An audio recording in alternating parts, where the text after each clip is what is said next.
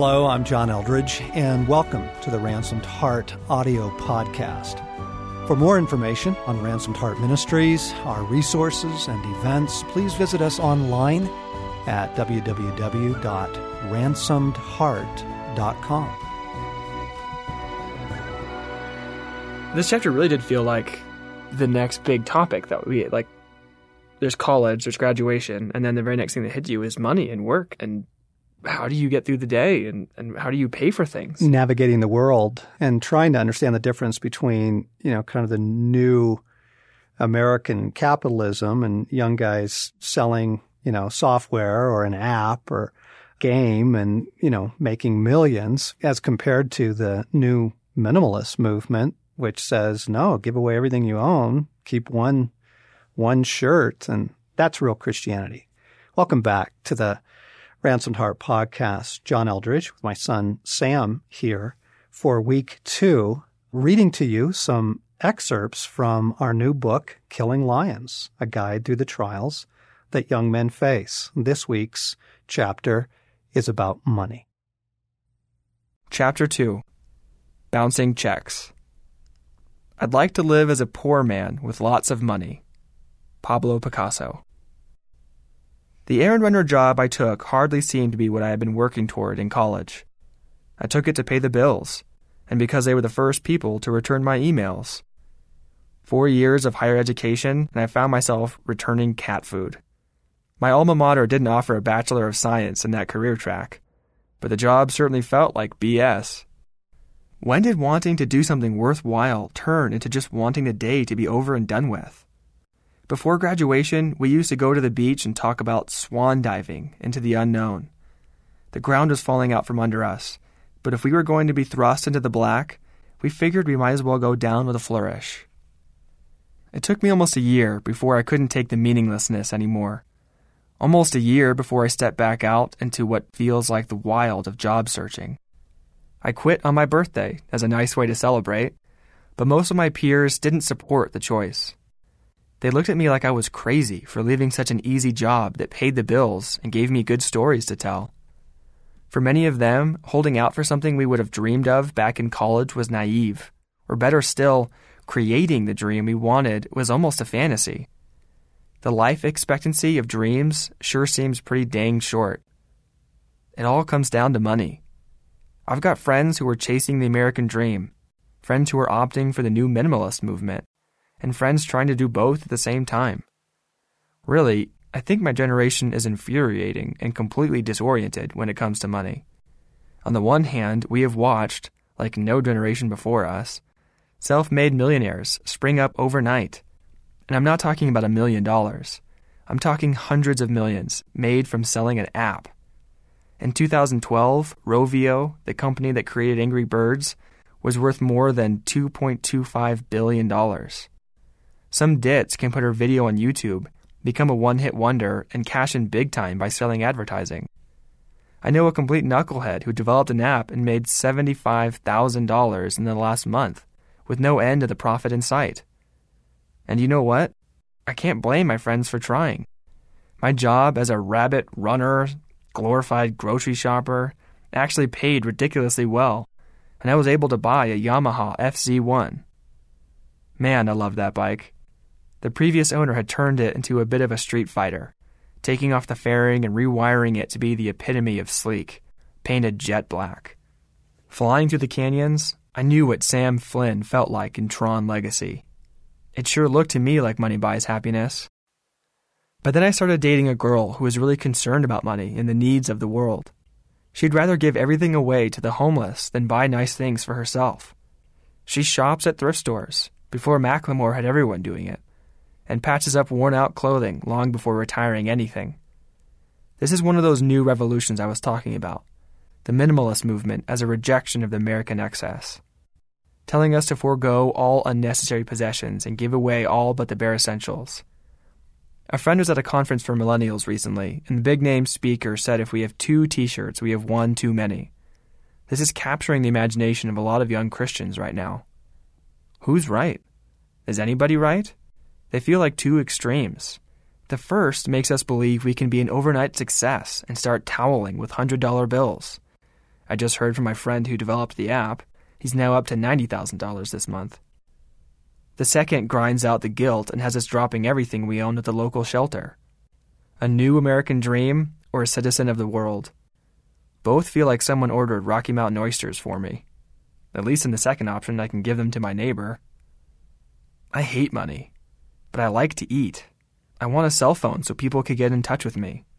I want to take Susie out on a date. I'd really prefer to sleep indoors. And to do all that, I need money. My friends are selling out for money, or denying money and living like they're back in the 60s. I hate the way it messes everything up. Maybe money really is the root of all evil. I hear you. Money is messy. And down the road, when you start adding a wife and kids into the equation, money gets messy and urgent. But it's also very clarifying. I mean, nothing can sort out your priorities more quickly than money. That's what the scripture was trying to address when it said that the love of money is a root of all kinds of evil. From 1 Timothy. Money itself is not evil. Greed is. Men leveled the rainforest out of greed, with no thought for the future or for the ethics of what they were doing. They raped the oceans for the same reason. Sweatshops, child labor, all those injustices that make your generation so righteously pissed, those are the result of greed. The issue is lust, gluttony, excess. That is the root of all evil. Not money, greed. But what about the fact that everything runs on money? I mean, it has become so natural for men and women to work soul-killing jobs until they are worn to the bone, forsaking time with family, never enjoying the world around them, in order to keep the life that everyone else had told them matters. Walt Harrington wrote in The Everlasting Stream, "Years ago, I had stood on my yard at dusk, a glass of wine in my hand, and felt a rush of satisfaction for all the things I had acquired. Then I quickly worried about whether those acquisitions might someday be a trap that would force me to work at what I no longer enjoyed just to pay the tab. Money seems like a seduction that lures you into a trap, and then the trap becomes your life prison. We don't hear about Jeffrey, the carpenter who spent his lifetime crafting chairs and tables only to scrape by. We hear about the successful, the powerful, the accomplished. One has a life that might be fulfilling, but is broke and no one knows him. The other looks glamorous and important, but I know I could never become that. You're beginning to see my frustration, I think." That is the world you are ranting against, and rightly so. The world came up with strip malls, strip mines, and strip clubs. The world is governed by injustice and excess. But making money is not necessarily of the world. God said a generous man will prosper. He who refreshes others will himself be refreshed. A generous man will himself be blessed, for he shares his food with the poor. From Proverbs. One of the great joys of making money is having something to share. But you can't share what you don't have. The more you have, the more opportunity you have to do good. Some friends at church really wanted to adopt a child from overseas, but they couldn't afford it. Money can be the means to great redemption if you have it. Let's compare the world and the kingdom of God. Money is one of the dramatic places where the difference between the kingdom and the world shines brightly. The world is driven by what Aristotle called mimetic desire. It works like this. Two little boys are in a room. One picks up a ball and begins to play with it, and suddenly the other boy wants that ball too. You see it every Christmas. There is the one thing everybody has to have. People get trampled on Black Friday because of mimetic desire. People want what other people seem to be enjoying. The entire system is built on envy and endless consumption. The world says money equals happiness, so spend your life chasing money. Jesus stepped into the madness like the one sane man in a building on fire, calmly pointing us to the exit when he said, "No one can serve two masters. Either he will hate the one and love the other, or he will be devoted to the one and despise the other. You cannot serve both God and money.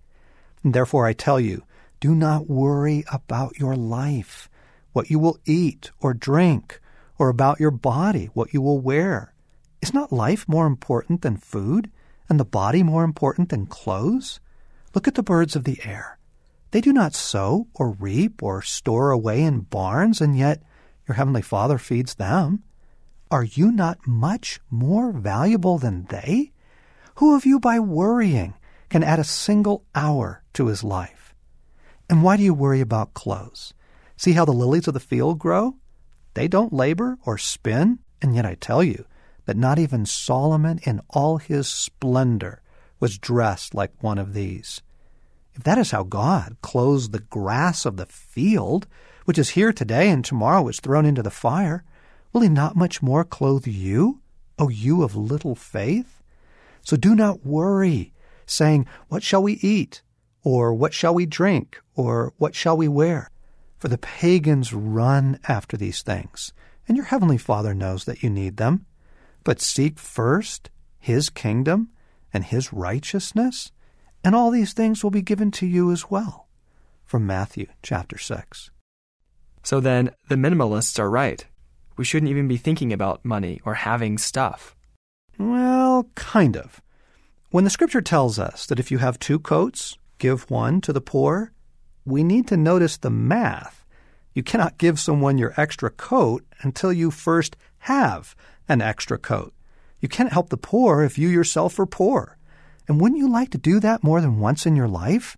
So you will need a means of procuring extra coats. If you have the resources, you can do a great good. I think the minimalist movement is one of those examples of a really good desire taken out of context.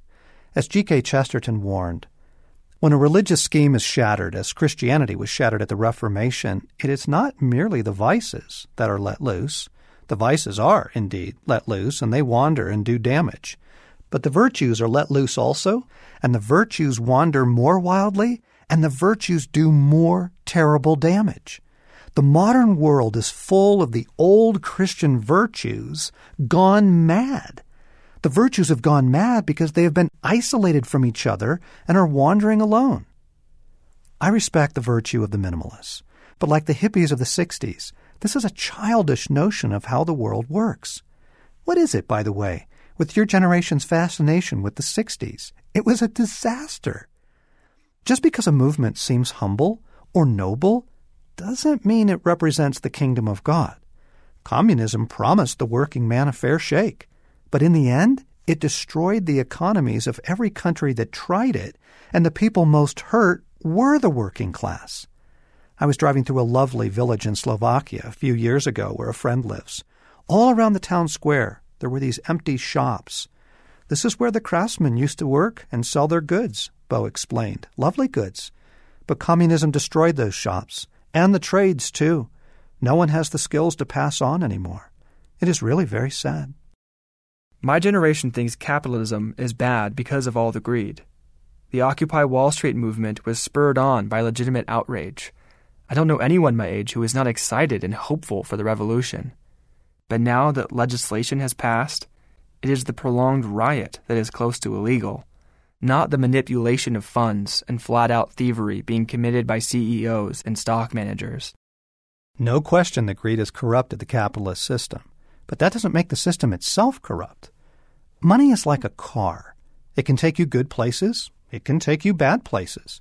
It can open up adventures, and it can do some serious damage. Everything depends on who's driving. People do some pretty stupid things with cars, but that doesn't make cars evil. Capitalism has proven to be the best system on earth for allowing the working class to better their lives. Look at it this way. The poor vote with their feet. Why do we have to have such strict border control with Mexico? It's not U.S. citizens trying to go south. All over the world, the working man knows his best chance to make a better life for himself is in the United States. That is, unless we destroy our own economy.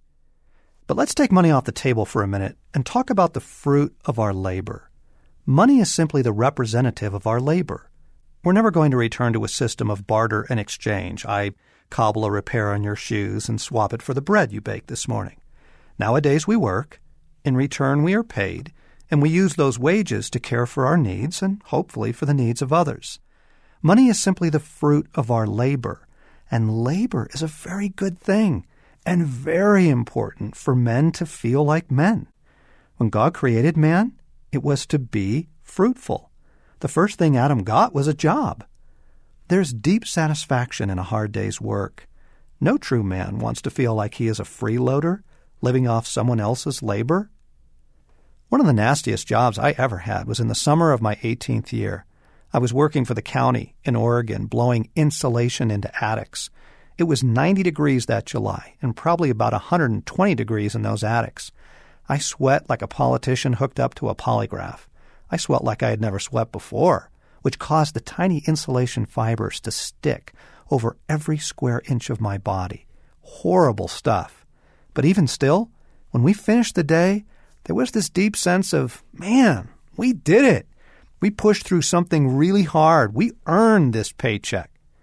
This is essential to masculinity, putting your shoulder to the plow, not in meaningless slavery, but as men who are here to be fruitful, who want to be productive. As Paul wrote, "We were not idle when we were with you, nor did we eat anyone's food without paying for it.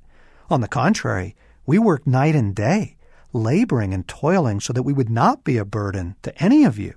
We did this not because we do not have the right to such help, but in order to make ourselves a model for you to follow. For even when we were with you, we gave you this rule: if a man will not work, he shall not eat." From 2 Thessalonians. I think I should probably be honest and admit that often it isn't the job that I don't like. For a long time, it was work in general. I didn't get that sense of satisfaction out of work, which I chalked up to the fact that I was working small jobs. But a project last summer brought a little clarity to things. My friend Trevor and I were standing in a large outdoor deck. The days were long and hot and dry, and the chemical we were using was nasty. Even with face masks and eye protection, we had to force ourselves to take breaks when the world started spinning and cartoon animals started dancing in circles around us. But at night, when the work was done and we sat around the poker table, we both felt that the cold drink and the camaraderie were richer because of the work we had put in to be there. One of the best feelings I had as a young man was cutting the ties I had to you and Mom financially. I mean, I was grateful for your help in college, but I couldn't stand being dependent afterward. There is something innate in me that knows I am meant to handle things on my own. Maybe it's even a primal sense that I should be capable of putting food on the table. Whatever it is, financially standing on my own is a core need for me to feel like a man. Right. So we have left the question of money aside and focused on labor, and we find that honest work and its fruits are very good things. This is crucial in the move from boy to man. Money forces us to grow up. It is a constant dose of reality, and reality is a gift from God. It has this marvelous way of grounding us. Dean Potter is a truly phenomenal rock climber, but now he thinks he can fly. There's the boy again. Psychologists call it magical thinking. Philosophers have taken this so far they doubt reality even exists, and then they back their Subaru into the neighbor's tree, and reality snaps them out of their magical thinking. You need to eat. You need clothes to wear. Reality shows us just what dependent creatures we are. And that's where fear comes in. I know so many men who make choices based on fear. Fear of not having money, so they take the first job they find. Fear of not doing well in a field they dreamed of, so they don't pursue a job. Fear of not finding something better or of not realizing their dream, so they never leave a job that is killing them. Which reminds me of a conversation I had with Blaine and Luke about fear. Blaine postulated that many people have a fear of swimming and as a result never go near a swimming pool. Likewise, many people in the church will avoid money, pushing it off or taking a more humble path. He felt this wasn't so much an act of strength or godliness, rather it was an act of fear not to engage in the world of money. There is only so much of the pie out there, he went on. If it is going to be spent, I'd like to have a say where that money goes, by affirming the systems I support. I am sure it is much more eloquent than my paraphrase, but oh well. The idea stuck, though. It takes courage to step into the world of money, and by avoiding it, we lose the ability to play a larger role in saying where it should be spent. I received a terrible phone call yesterday afternoon from the mechanic I've been working with to get my VW Bug back on the road. He was delivering that old phrase I've heard too many times. Looks like this is going to be a bit more difficult than we thought. Immediately, I'm thinking, how am I going to pay for this? But he was right. It needed some serious work. And now the cushion I thought I had in savings wasn't enough to pay for it all. And whoa boy, it felt like the floor was falling out. It was a battle to stay focused on the fact that God would take care of me. I jumped to thinking of ways to take on more work, digging through old birthday cards in the hope that I missed some cash from Grandma. The overwhelming sensation was, I'm sinking and no one is here to hold me up. This is what I meant when I called money a constant dose of reality. It forces us to wrestle with what we truly believe. Are you fundamentally on your own? Is it all up to you? I believe this is the heart behind the biblical idea of tithing. When you get that paycheck at the end of the month, and the first thing you do is take 10% out to help others, you are immediately faced with, do I really trust God to take care of me? That's what Jesus was getting at in the whole lilies of the field thing. What I'm trying to do here, he said, is to get you to relax, not to be so preoccupied with getting so that you can respond to God's giving. People who don't know God and the way he works fuss over these things. But you both know God and how he works. Steep your life in God reality, God initiative, God provisions. Don't worry about missing out. You'll find all your everyday human concerns will be met. From Matthew chapter 6. You see, the world says chase money. Money is your security. God says, chase me. I'm your security. When your mom and I married, we didn't have 2 nickels to rub together. I mean, we didn't have a dime in savings. All our furniture was borrowed or given to us. We ate off a folding card table your Grandma Jane loaned us for 10 years. We shopped at thrift stores. We lived paycheck to paycheck. And those were some of the happiest years of our lives. We had a great group of friends. We loved our church. We had a lot of fun. God took care of us. The big lie is that more money makes you more happy. It's just not true. But if you don't have any money, your life can be miserable. That is also true. Rather than filthy lucre, Scripture looks at money mostly as a blessing from God. The blessing of the Lord brings wealth, and he adds no trouble to it. Proverbs chapter 10. Humility and the fear of the Lord bring wealth and honor and life. Proverbs chapter 22. Here's the shining beauty of the kingdom. There is an if to that promise that all things shall be given unto us. Seek ye first the kingdom of God. God will provide for you if you are first seeking his kingdom, living for him. Look, either we have God or we don't. Either he is our ally or we are on our own.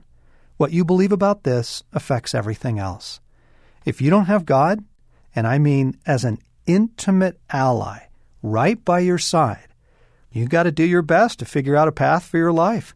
This is, of course, how most men live. The entire world is based upon this assumption. Universities, markets, career fields, economies. I have no counsel to give you here, for I have rejected that view of the world and cannot tell you much of how it works or how to outwit it. I reject the premise that the whole house of cards is built on. There is a God. He is our Father. Changes everything. Now, let me quickly add that when I say believing in God, I'm not referring to a casual acknowledgement of his existence. If you do have God, you must act like it, for he does not lend his help to those who take him casually, just as you don't offer the treasures of your friendship to those who take you casually. You must seek him with all your heart so that you might discover his help. Align yourself with where and how he is moving and take advantage of all he is bringing you. God promised us, but if you seek the Lord your God, you will find him if you look for him with all your heart and with all your soul. Deuteronomy 4. However, there is a condition in that promise. If you seek him with all your heart and soul. Most Christians forget that part and then wonder why God doesn't seem to be more present in their lives. Yeah, we really do. A couple of months ago, I got an email from a buddy of mine that said, I don't know how I didn't realize it before today. How could I have been so blind, so numb to my own senses? It seems so obvious to me now. How else could I explain what I have experienced here? The smell, the rancid stink that wafts in through the open doors, that they attribute to the ocean, but do I detect the slightest hint of sulfur? The people, miserable souls clinging to their entitlements as if those small perks they are so used to receiving could ever save their souls. They scream and shriek, claw at the air, gnash their teeth, demand fair treatment as if they deserve it more than anyone else. It is my punishment to endure their cries, and it is their sins of gluttony, greed, pride, vanity, and wrath that have brought them here. All I can do is ask myself what heinous sin I've committed in my past to face such a punishment this severe. I don't know how I didn't realize it before today. I work at hell. My reaction upon reading this? I laughed, and without hesitating a yep popped up in my head.